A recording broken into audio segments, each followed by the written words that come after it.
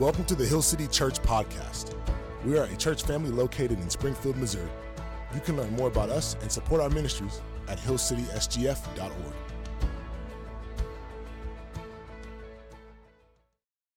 Good morning, Hill City. Let's pray together as we begin this morning. Lord God, thank you for allowing us to be in this place today to worship together, to sing praises, to pray, to recite things that help us reflect on who you are, the place that we hold, falling short of your glory, yet being redeemed through the wonderful work of Jesus Christ.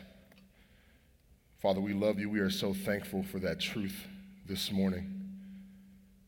May we hold it dear, may we hold it close, and may we reflect on it continually, not only this morning, but the rest of our days. Lord God, we love you, and we are so thankful for you. And it is in your Son, Jesus' name, that we pray this morning. Amen. You can have a seat, Hill City. And good morning. I said good morning. There we go. Now we're awake a little bit. Well, hey, for those of you who have not gotten the opportunity to meet me yet, my name is Jarrell Jackson. I have the honor and privilege to be the worship director here on staff at Hill City. And my role is to oversee all of the music and production that happens in all of our gatherings. And I also get to participate in those as well. And it's been such a blessing to be able to fulfill that role. I've been in it for about 2 years now. And every time I get to be here, I'm just elated and excited, and it's awesome. A quick shameless ministry plug here. If you are interested in serving in this ministry, just come see me. You can see Bailey or Tyler as well. We are all a resource who would love to help you get plugged in. If you are interested in doing so, we've got a process that will put you through, and it'll be awesome. It'll be great. All right, so a few weeks ago, Brad approached me early on a Sunday morning. It was probably 6:45 in the morning, so I'm coming to here, probably yawning still, right? And he goes, hey, this summer I want you to teach on worship. Are you good with that? And I was like, not really. Oh, come on, y'all, it's a joke. I'm kidding. We can laugh a little bit. We can have some fun, right? Of course I was excited. I'm so excited to talk about worship this morning, which is what we'll be talking about, of course. And there might be some people in here who have heard me speak on this before. Is anybody who goes to Lightco in here this morning? Can Lightco give me a wave? Anybody? I see a few people. Yeah. So Lightco, I got to talk about worship to them. That's our youth ministry a few months ago, maybe a month ago or so. So Lightco people, some of this stuff may sound a little familiar to you. But we'll get a lot more in depth this morning than we did when we last talked about it. So we're going to pray a lot today. Before we get started, I want everybody in here to just bow their head. And for a moment, let's take a time to just center ourselves. So individually in the room right now, would you ask the Lord to open up your heart and your mind to whatever he has for you, that you would be open to receiving it this morning. Let's take time to pray.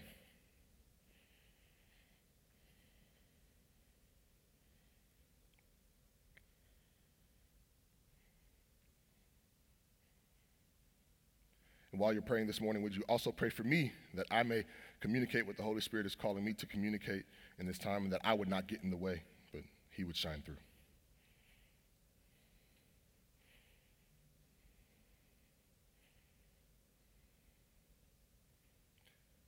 Lord God, would you bless our time? Would you bless our minds and our hearts to be able to receive what you have for us? And would this time be beneficial to our growth and our drawing nearer to you? Father, we love you. It's in your name that we pray. Amen. So, our primary passage that we're going to come out is Genesis chapter 22, verses 1 through 14 today. But before we get to that story, there's a bit of backstory we have to talk about before we can just dive into what worship is and what it means and all those things. And that takes us all the way back to Genesis chapter 12. Where we meet a man named Abram. So Abram, at this point in the story, has been called by God to go to another land, and then God calling him to do so, he gave him a promise along the way. He said, I will bless those who bless you, and him who dishonors you I will curse, and in you all the families of the earth shall be blessed. So Abram gets his wife Sarai and a whole tribe of people, and they start traveling. They go to where God is calling Abram to. Which is fitting, right? Like you got to bring your squad, your people with you if the Lord's calling you to a journey. You got to have that support system. But while he's traveling, he gets into some weird things. And by weird things, I mean something we all struggle from. It's sin. Sin ravages us. It ravaged Abram as well. They get to Egypt, and when they get there, Abram thinks, oh man, my wife is wonderful. Pharaoh and his men are going to try to kill me to take her from me. So let's not tell them that you're my wife, Sarai. Let's tell them that you are my sister. Wives in the room, would y'all appreciate if y'all husband did that? If y'all went somewhere, that's kind of messed up, right? Right? That was kind of messed up a little bit. He actually winds up doing this twice.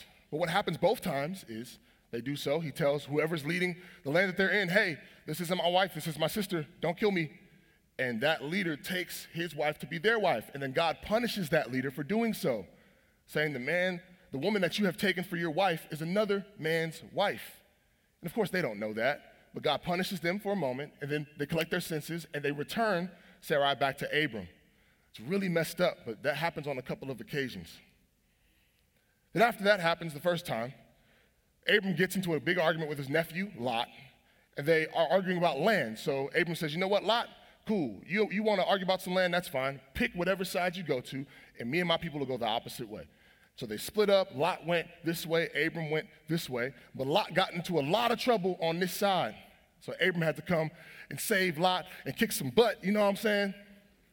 He saves him, he rescues him, and on the way back to his land, he gets blessed by the king of Salem, Melchizedek, who we talked about a little bit back in our Something Better sermon series last year. You can check out our website if you'd like to hear more about who Melchizedek is.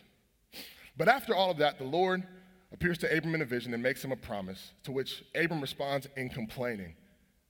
The Lord is promising him a reward for what he's doing, but Abram says, Lord, I don't have a child yet, which is very important in this culture.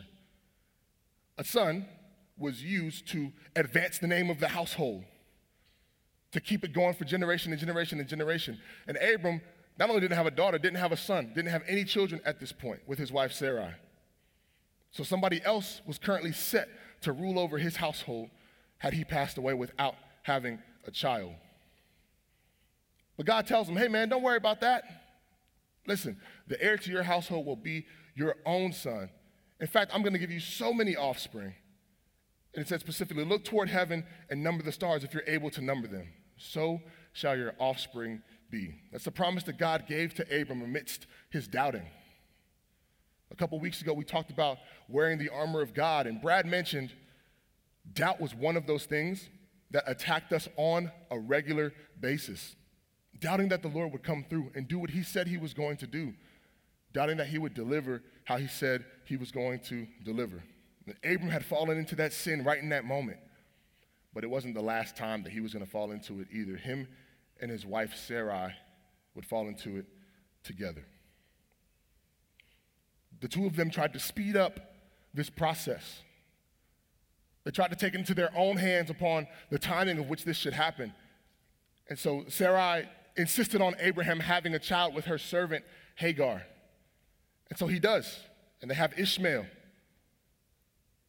Their doubts ruled over them in this time, in this moment. They were both old in age, Abram and Sarai, so I totally understand where their doubts could have been coming from. But instead of waiting on the Lord to fulfill his promise, they went ahead and did their own thing. Isn't that sometimes our story?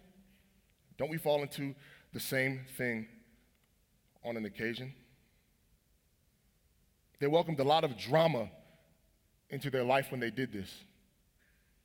Mainly because God made Abram another promise. He promised him a child with his wife Sarai. When he did this, he changed Abram's name to Abraham and Sarai to Sarah. And he came through on his promise, and they had their son Isaac. So now the story gets complicated because now Abraham has two sons. Which one is going to rule over his household? To make that easy, an easy decision, Sarah says, you know what, we're going to cast out Hagar and Ishmael. They're not welcome here anymore. The Lord said, listen, Abraham, I know that's upsetting to you, but listen to your wife. Isaac is going to be the one who carries your household. I'm going to make a nation out of Ishmael as well. So he does that. They cast out Hagar and Ishmael. The Lord provides for them and continues to provide for Abraham, Sarah, and Isaac. Real quick, before we can go on, can I just get an amen if you are just thankful that the Lord comes through on his promises even when we aren't faithful to him? Amen? I mean, come on, y'all. Like, we fall short on the regular. We mess up on the daily. And it looks different for everybody in each one of our walks and our testimonies in our lives. But God never falls short. God never makes a mistake. He always comes through time and time and time again. And what a blessing that is. So the Lord's a provider, and he provides. And we come to chapter 22. So let's stand together for the reading of God's word this morning, if you're willing and able. We will do this a few times, so do not get upset with me for the calisthenics that are happening in this room this morning, because it's going down, all right? Chapter 22, and we start at verse 1. After these things, God tested Abraham and said to him, Abraham. And he said, Here I am. He said, Take your son, your only son, Isaac, whom you love, and go to the land of Moriah, and offer him there as a burnt offering on one of the mountains of which I shall tell you. So Abraham rose early in the morning, saddled his donkey, and took 2 of his young men with him, and his son Isaac. And he cut the wood for the burnt offering and arose and went to the place of which God had told him. You can have a seat this morning, Hill City. Woo! All right, so now it's time. Now it's coming down to a test, right? God's saying, hey, Abraham, you been following me, you love me, bro. I just gave you a son. Awesome. Go to a mountain and burn him and sacrifice him to me. What? Lord, hello? But what's crazy is Abraham did it with no hesitation. The Bible doesn't say that he took his time to think about it and consulted with some of his homies who he brought along the journey with him of like, should I do this? Should I listen to what I'm feeling called to do? No. Abraham knew the voice of his father. And Abraham knew what to do when his father spoke. It was time to move. Some of us in this place, we need to take after Abraham in this. If I can give a quick example, last week in our benediction, Brad mentioned an Italy trip that we've got coming up in November. And for some, we've been praying about it like, Lord, do I need to do this? And the Lord has given you an answer maybe. And he's like, yes, you need to do it. But you're still kind of like, I don't know. And then there's some people who the Lord didn't even wait for you to pray. He just said, hey, you listening? Get up, go. It's time to move. We've got to listen to the voice of our Father. He's never going to lead us somewhere that he will not accompany us to. Never. Abraham knew what he had to do. He had to move, whether he liked it or not. So we come upon verses 4 through 8. We'll stand one more time, well, 2 more times. We'll stand again, I should say, as we read God's word, standing in reverence of his word this morning. We'll only do this one more time after that, I promise. All right, y'all knees will be okay. I know y'all quads getting sore already. It's all good. So we come to verse 4. And it says, on the 3rd day, Abraham lifted up his eyes and saw the place from afar. Then Abraham said to his young men, stay here with the donkey. I and the boy will go over there and worship and come again to you. This is the first time the word worship ever comes up in the Bible. And Abraham took the wood of the burnt offering and laid it on Isaac his son. And he took in his hand the fire and the knife. So they went both of them together. And Isaac said to his father Abraham, my father. And he said, here I am, my son. He said, behold, the fire and the wood, but where is the lamb for a burnt offering? Abraham said, God will provide for himself the lamb for a burnt offering, my son. So they went both of them together. You may have a seat again this morning. Now listen, my boy Isaac was starting to get a little skeptical, you know what I'm saying? Isaac started asking questions. He's old enough to understand what a burnt offering is supposed to look like, and he knew they did not have everything that they needed. Something was up. Let me let y'all know what a burnt offering is supposed to look like, just in case anybody in the room doesn't know, because I sure didn't know before I started diving into this. A burnt offering, which is what was about to happen here, involves the offerer laying hand on the offered animal. A male without blemish usually was given for this type of offering. They laid their hand on it to label it as a sacrifice for their atonement, for their sins, something as a form of repayment to the Lord. And they would kill the animal, and the priest would take the animal's blood once it was drained out and throw it against the sides of the altar at the entrance of the tent of meeting. Then they'd set fire to the altar and arrange the wood on it to keep that fire blazing. And they'd arrange the animal in pieces and clean up certain parts of the animal that needed to be cleaned, and then they would just burn the whole thing on the altar. Isaac, in this case, was called to be that offering, and he had no clue. So, of course, he's asking questions. Where's the lamb? I know how this works. We don't have everything that we need. But there's something to note in here, church. Though the path was unclear, though Isaac looked around and saw, we don't have all of our resources. We do not have everything that we need. Regardless of those facts, he still followed the voice of his father.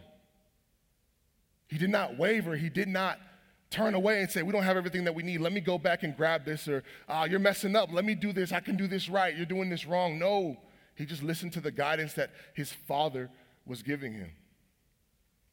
We can relate that to the Lord, right? Sometimes we don't think that we have everything that we need. We don't always think that we've got what we've got to take along with us. We think we're missing something. But isn't it true that the Lord will always provide? That he's going to come through, right? We just saw that as an example back in the 10-chapter storyline that got us to this chapter of 22 here in the book of Genesis. The Lord will come through.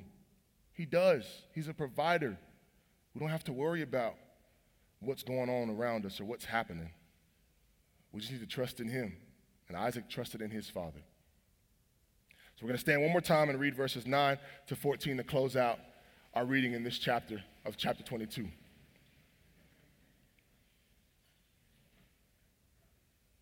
We start at verse 9. It says, when they came to the place of which God had told him, Abraham built the altar there and laid the wood in order and bound Isaac his son and laid him on the altar on top of the wood.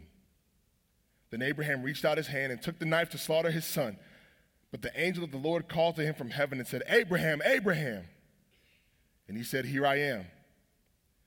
He said, do not lay your hand on the boy or do anything to him, for now I know that you fear God, seeing you have not withheld your son, your only son, from me.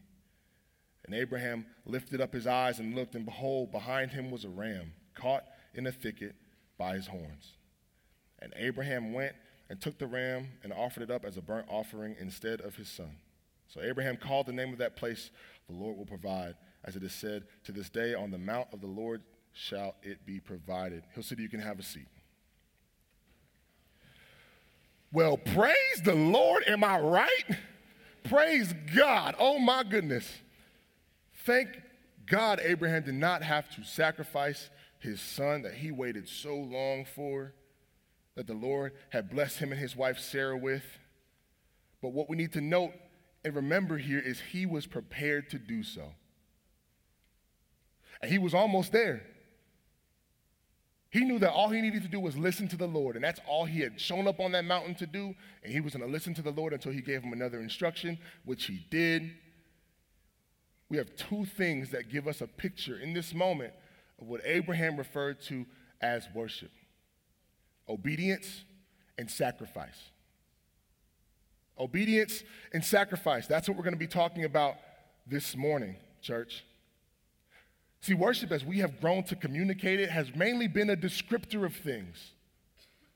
For some of us, it's become a style of something, whether it's a genre of music or a type of podcast or some type of book or some type of clothing brand that does this type of thing. No, it's not necessarily incorrect to mention it as these things, but we fall into speaking of it wrongly when we think that's all that it is a descriptor. No, it is not.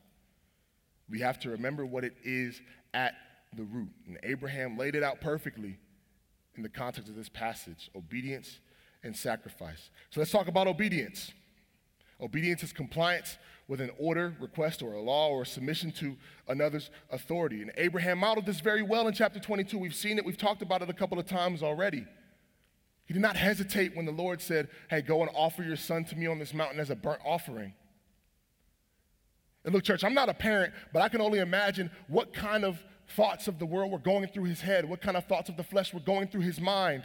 Do I really have to do this? This is my only son. What is God calling me to do? He might have been thinking all of these things as he was taking steps and preparing everything still without hesitation to do what God called him to do. He's a human like the rest of us. He has worries. He has doubts. And I also think of Isaac when I think of how well this was modeled. Isaac didn't have a clue what was going on. He knew what they were called to do, and he knew what they were going to do, but he knew that they did not have everything that they needed to make this happen. The Bible doesn't say that Isaac rebelled as his father bound him to this altar, preparing to burn him as a sacrifice and an offering to the Lord. The Bible doesn't say that he fought his father on the way up the mountain, that he laid his hands on him, that he turned away. No, he stayed on the path of obedience. It's all over this chapter. It's all over this story. One thing to note is that it is not easy. It is not comfortable. Just like all them calisthenics we just did this morning, right? Like, we ain't want to come in here and do that. Like, no, it's not easy. It's not comfortable. But obedience is what we're called to do. And though the flesh and the mind and the thoughts may want to go against what God has called us to, we must fight to persevere and remain obedient. Remember, church, God is not going to lead you somewhere that he will not accompany you to. He is with us. His word proclaims that truth. Looking at James chapter 1, verses 2 through 4. Count it all joy, my brothers, when you meet trials of various kinds, for you know that the testing of your faith produces steadfastness. And let steadfastness have its full effect, that you may be perfect and complete and lacking in nothing. We said it a couple weeks ago. The Old Testament was Jesus' Bible. Well, James is Jesus' brother, so it was James' Bible too. And I'm sure James had this story for reference, like, as well as Jesus' life, but this is something that he has a firm belief in. This isn't something that he's just saying and throwing out there. We need to be firm in this belief too, church, because it's true. We see obedience being spoken about in the book of Psalms as well. Put false ways far from me and graciously teach me your law. I've chosen the way of your faithfulness. I set your rules before me. I cling to your testimonies, O Lord. Let me not be put to shame. Those who worship the Lord pursue his ways, and they are obedient to him, to his will, to his ways, to the calling that he has for them. They listen to it, and they follow it. That's not the only thing we need to do if we want to consider ourselves worshipers of the Lord, right? Now it's obedience and sacrifice. So let's talk about sacrifice for a moment. Sacrifice, to give up something important or valued for the sake of other considerations. Now look, I know what some of y'all might be thinking. I know we do not have to go kill any animals and toss blood everywhere. I'm glad that we don't have to do that anymore. All right? It's nasty. It's not how we operate. Sacrifice is still something that we're called to, though. It just looks a lot different nowadays. Sometimes it's what we talked about a couple of weeks ago when we talked about giving, right? It's sacrificing our times, our talents, our treasures. I want to add a couple of more things in here. Maybe it's sacrificing our social status or our public image. Maybe sometimes it looks like what we're about to throw on the screen behind me. We've got a couple of images. There's a Hebrew word, and it's shachah.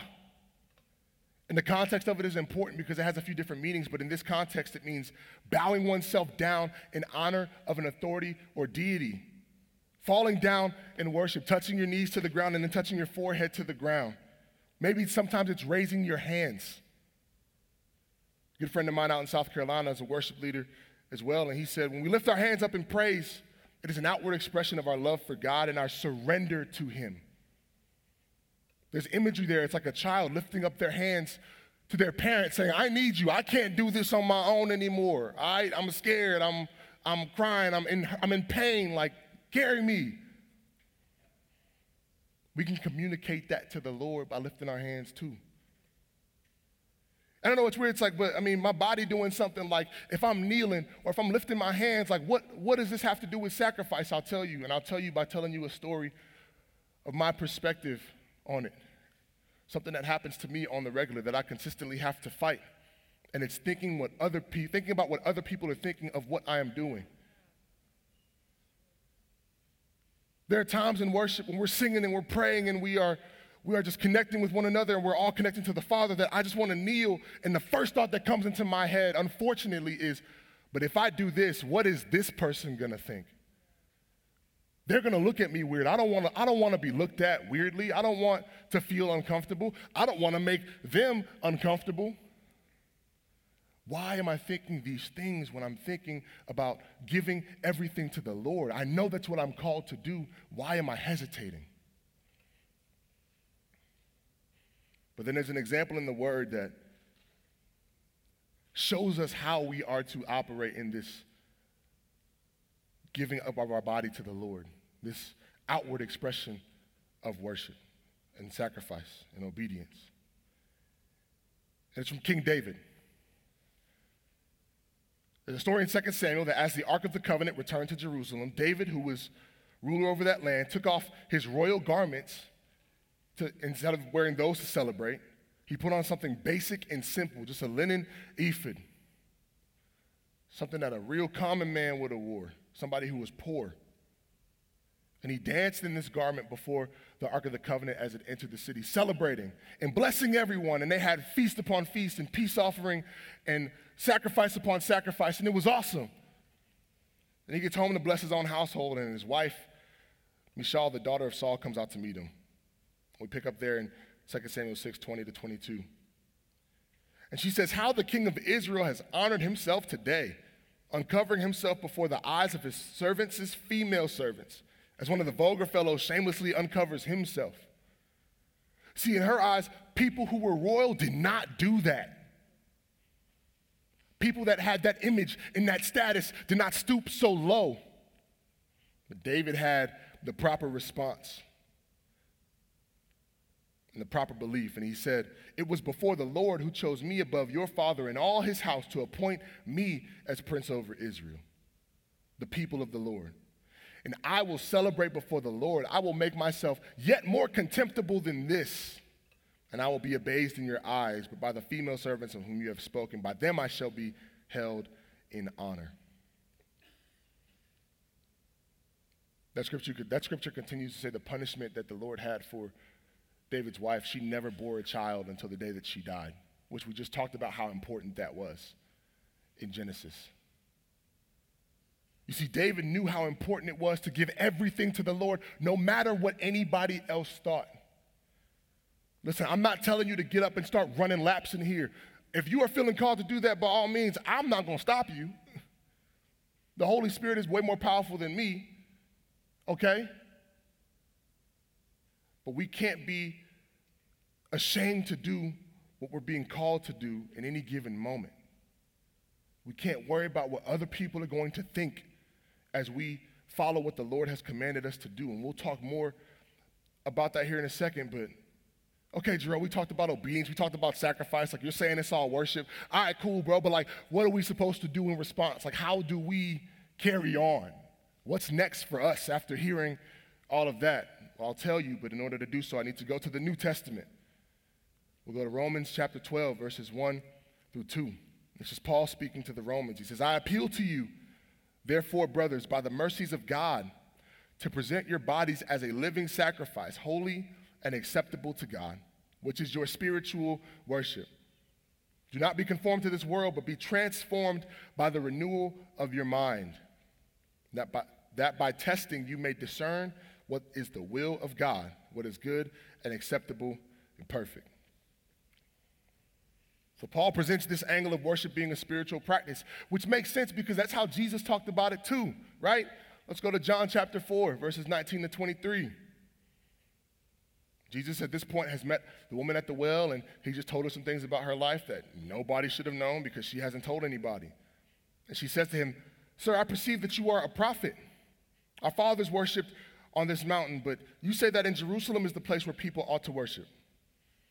And Jesus said to her, Woman, believe me, the hour is coming when neither on this mountain nor in Jerusalem will you worship the Father. You worship what you do not know. We worship what we know, for salvation comes from the Jews. But the hour is coming and is now here when the true worshipers will worship the Father in spirit and truth, for the Father is seeking such people to worship him. Church, they're communicating worship as a lifestyle, as a way of living. It's not merely an action that we do once a week on Sundays, nor is it something that is only resorted to turning on your favorite song from the genre of Christian music. No, it's not just those things. Yes, singing praises is one way to worship the Lord. Absolutely, we're called to do it, and we make sacrifices to do it. But we're called to so much more than just lifting our voices in praise to the Lord. There's going to be a list that comes up behind me on the screen. Look what else we get to do. Where I'm from, we say, let me learn you something real quick. Church, let me learn you something. We're called to love God and love others like it talks about in Matthew chapter 22. When we do this, we're being obedient to the Lord. That's only half of it, right? We got to sacrifice. What are we sacrificing? Our time, our talents, our treasures, sometimes our social status, our public image, and so on and so forth. This is about to get really repetitive, okay? Building each other up. We're called to do that in 1 Corinthians. How do we do that? When we're being obedient to the Lord, we're worshiping Him, right? We have to sacrifice to do it. Our time, our talents, our treasures, our social status, our public. Do you get the pattern now, Hill City? Do you understand? You can talk back to me. Y'all get it? We following a little bit? Each one of these things is a command that we are given by the Word of God. And doing them is being obedient and following. Yes. They all come with a cost. Making any decision comes with a cost, right? Obedience and sacrifice can hit close to home sometimes. Maybe this isn't tangible enough. What if, let's say you're pursuing someone in a relationship, and you love the Lord and you want to serve Him with everything that you've got, and you want this person to do the same, but maybe they are not on the same page as you. So you argue and you argue and you argue until a wedge gets driven between the two of you, and you've just got to split it and call it off. You've got to sacrifice that relationship to remain obedient to the Lord. Maybe it's not a relationship for you. Maybe it's family. Maybe it's a family member. Y'all get into it all the time because you love the Lord and they ain't trying to hear your Bible-thumping Jesus talk, right? And all you want to do is show them love and be forgiving to them and just love them as much as you can and be nice and have cool conversations, and they ain't trying to hear all of that. A wedge gets driven between the two of you. You just got to keep trying to love them from a distance, but you got to sacrifice a close relationship because you love the Lord. Sometimes this stuff hits way closer to home than we want to think. Way closer to home. But hear me, church, don't hear me give this as a list that leads to a means to an end. No, like we must continuously live in these ways and more. Being obedient and sacrificing to the Lord in everything that we do. I had to come to know this in my own life. Maybe some of you weren't here when this happened. There might be some who were here when it did. But for a hot minute, I couldn't use my voice for about 8 to 9 months. I had a vocal cord hemorrhage, and singing was my thing. And I loved singing praises to the Lord. But during this time period, I could not. Sometimes I couldn't even speak a prayer to the Lord, let alone sing a note to Him, lift up a praise to Him. And I'm so thankful that worship isn't just music, because if it was, I would have been doomed. I couldn't speak, but what I could do was love others and love God. What I could do was forgive when I'm called to forgive. What I could do was be generous like I'm called to be generous. Like we are called to do all of these things.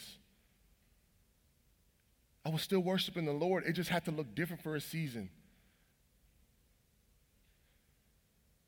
If you're serving communion this morning, you can come on down and begin preparing that. I've got one more question as we come to the end of this portion of our gathering, but if we say worship is obedience and sacrifice, wonderful, awesome, then what are you worshiping? What are you being obedient and sacrificing to? If anything is coming to your mind right now that is not Jesus Christ, it's time to lay that down today, church. Jesus is the perfect example of worship. He was sent by the Father to live a perfect life, to shepherd, to love. He flipped the script on everything that everybody thought was normal. He became the new covenant. He was called to do all of that. And in all of these things, He was obedient. And He sacrificed everything to do it, including sacrificing His own life. He died the death that we deserved to die. But the story doesn't end there. He was raised after 3 days in the tomb. He was raised up to life, granting us new life in Him, calling us to continue to follow Him even into death.